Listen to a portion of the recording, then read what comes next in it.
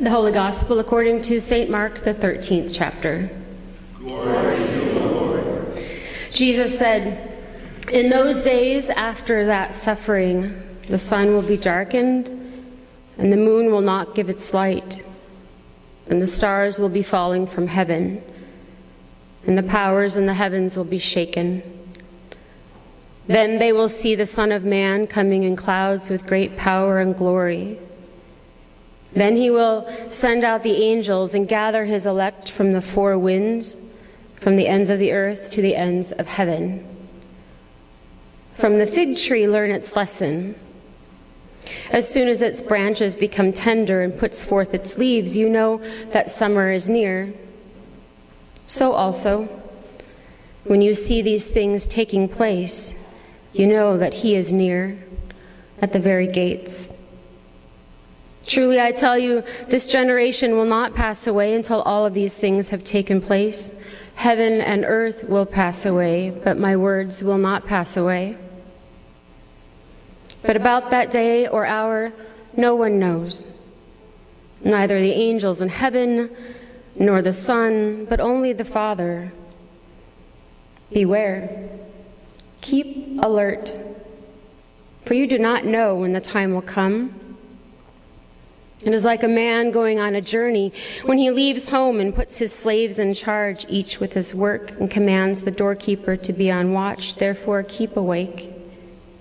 For you do not know when the master of the house will come, in the evening, or at midnight, or at cockcrow, or at dawn.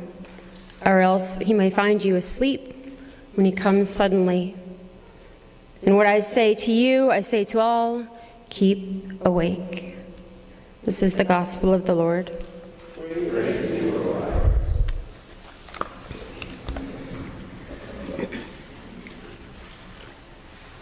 The first thing I want you to do this morning is take out your phones. Truly, I mean it. Get them out. Actually, Jason, you want to give me mine? I forgot it. Underneath the hymns. Open it up. We are going to Google a word this morning. It's a Japanese word, so I hope you're up on your Japanese. I'm going to spell it for you in English. Everyone ready? Do you want my phone, Dave? The word is kintsugi. K-I-N-T-S-U-G-I.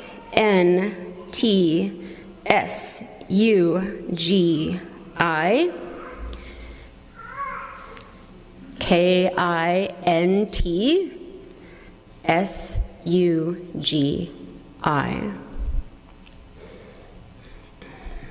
I kind of thought someone would yell bingo, honestly. Okay, so everyone got it? If you see this word, if you've Googled it, you'll find the definition of the word, which is the general concept of emphasizing imperfections, mostly, but not exclusively regarding pottery. You can click on the images to see what this actually looks like in vases, bowls, or cups. The second thing I want you to do this morning is look around and see if anyone sitting close to you has not done this or does not have their phone handy, so please show your neighbor the image of kintsugi.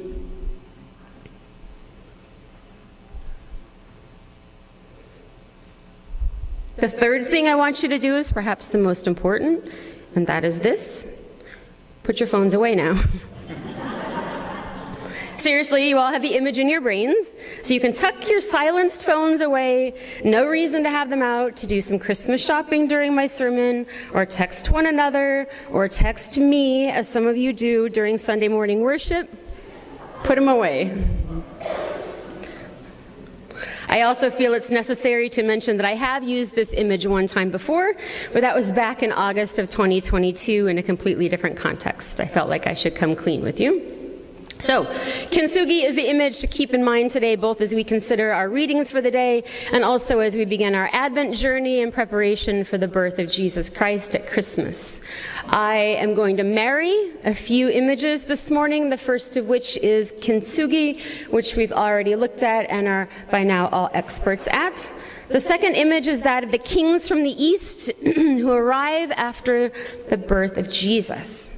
While they do not make an appearance in the Gospel of Mark, which we begin today and will be reading for the next year, They do play an integral role in Jesus' birth narrative. To be honest, I've always kind of smirked and rolled my eyes when these guys show up.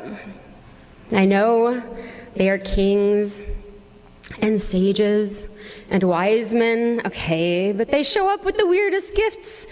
Myrrh and frankincense and gold. Yes, I understand these gifts are expensive and rare, but they are altogether useless to a mother who has just given birth, especially a poor mom who's just delivered in a stable. I've always thought, this is what happens when you leave it to the men to buy the presents. Not to be gender normative, that's just my experience. But I have since changed my mind. I now think that their gifts are profoundly appropriate, which draws us back to our first image of kintsugi.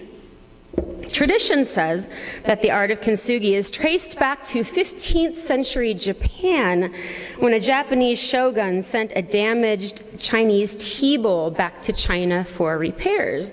When it was repaired with many ugly staples, most Japanese craftsmen were horrified. However, some found beauty in the ugliness, as it revealed the loveliness that is often hidden in broken things. The repaired bowl became even more highly valued because of its ugly staples, which looked like a locust, evidently, and so the bowl was named Large Locust Clamp Bowl. Over time, clamps and staples were replaced with gold in order to mend breaks and cracks in pottery. Collectors became so enamored of the repaired art that some were even accused of deliberately smashing valuable pottery just so it could be repaired with the gold seams of kintsugi. So, this first image of kintsugi points to the second image of the kings from the east who come bearing gifts, including gold. Myrrh is a perfume that anoints dead bodies, which foreshadows the death of this infant king. Frankincense is a resin that is used as incense for its purification and medicinal qualities, a sort of balm offered to a wounded world. The gift of gold has always been interpreted to be a nod to the kingship of Jesus, a crown, if you will, for the King of the Jews and the King of Kings. But perhaps there is more to it than that. Perhaps this gold-bearing king isn't as clueless as I've always assumed.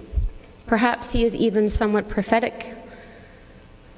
Perhaps this king knows that while gold is indeed a gift fit for a king, it also represents the fusing together of broken things. Perhaps he knows that one day clay vessels would break and gold would be needed for their repair.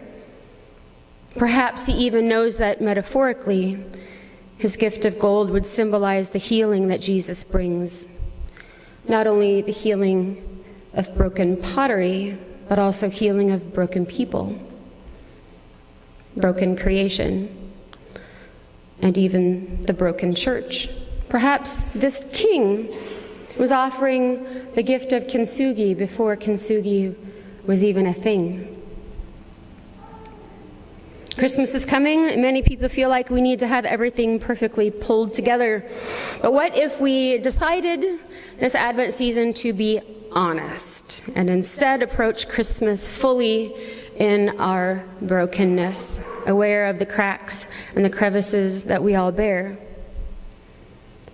What if we decided altogether to stop pretending that we are perfectly on top of things, perfectly prepared, perfectly in control, and instead admit that we are all broken pottery?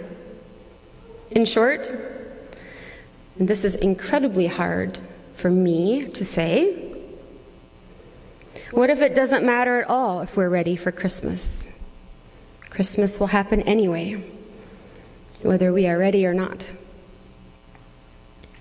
What if this Christmas we approach the manger fully in our brokenness, carrying with us those things that have left us most shattered? In the end, we are all broken, scarred by either broken relationships, failing health, crushing bills, loneliness, grief, shattered optimism regarding our climate, or splintered hope when considering the state of this world at war. So the question is, can there be beauty in broken living things, even as there is in broken pottery? Scriptures do not shy away from the idea of brokenness, after all. In our first reading, Isaiah begs God to break open the heavens and come down to earth. Come down to earth and make your name known, Isaiah says. For you have done awesome and unexpected things. We are unclean, and yet you, Lord, are our Father. We are the clay, and you are the potter. We are all the work of your hand. And again in the gospel reading from Mark, Jesus promises that the Son of Man will break open the heavens and people will see him coming in clouds with great power and great glory. And finally, scriptures culminate in Jesus himself being broken open in death, pouring out his blood and forgiveness and love over all people. The scriptures do not shy away from brokenness. So why do we? Because we equate brokenness with weakness. To us, weak vessels break and are sometimes mended but are never as good as when they were new. More often than not, they are thrown away. It never occurs to us that strong vessels can also break and be mended to become stronger and even more beautiful than they were in the first place, the way that a tree absorbs its knots and makes them part of the tree's identity. Knots make wood beautiful. Cracks make pottery interesting. Our brokenness is what makes us unique. What we are learning today is the art of precious scars. That we are more beautiful because we have been broken. Our scars, our breakage, and our repairs are part of the unique histories that are specific to who we are as humans. Can scars even be inspirational? The Bible says yes. Jesus says yes. Heck, Jesus chose to keep his scars even after his resurrection, and he showed them to his disciples. So why do we tend to hide our scars?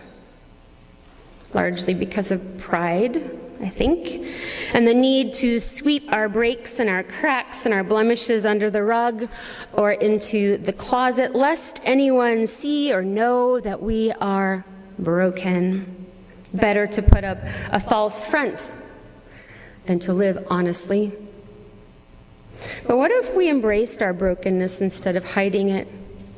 What if instead of fearing the skeletons in our closet, we learned to dance with them?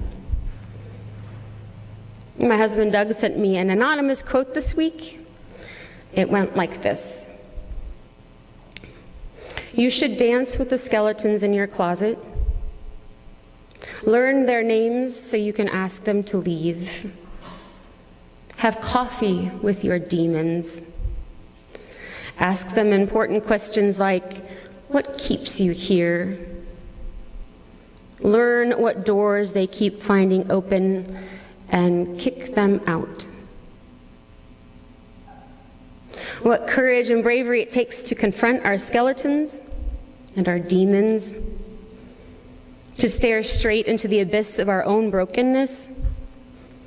I think we've got what it takes.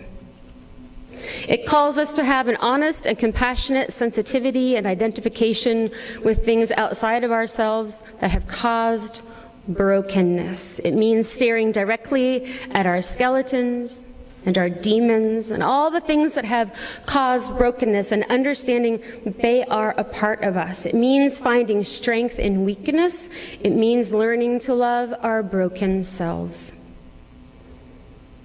But here's the best part. learning to chip away at those things that have caused us to be broken. When we chip away at those things that have hurt us, then our true selves are revealed. This is an Eastern understanding of art. The Western understanding of art is to add layers of paint to an empty canvas.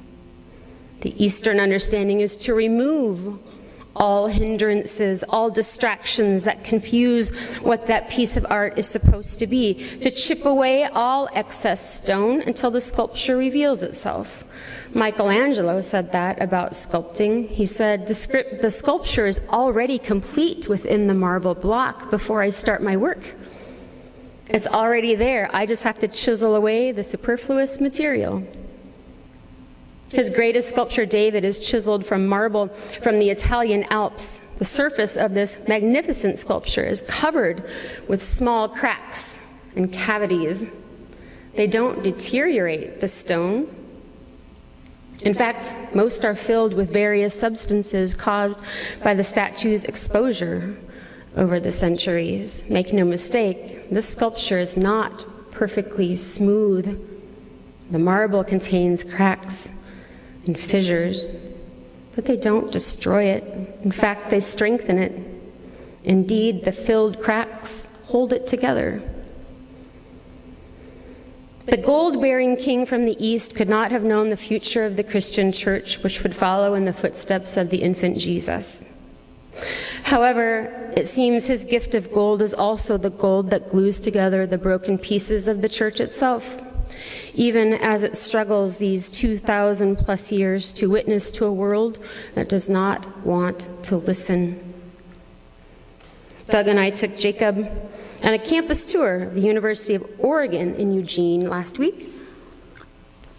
While we were there, we read in the paper that 2 churches in Eugene recently closed, one a Methodist church and one an Episcopalian church, due to intolerable behavior. That was in the article. Intolerable behavior in the wake of the Methodist denominational split regarding the LGBTQ community.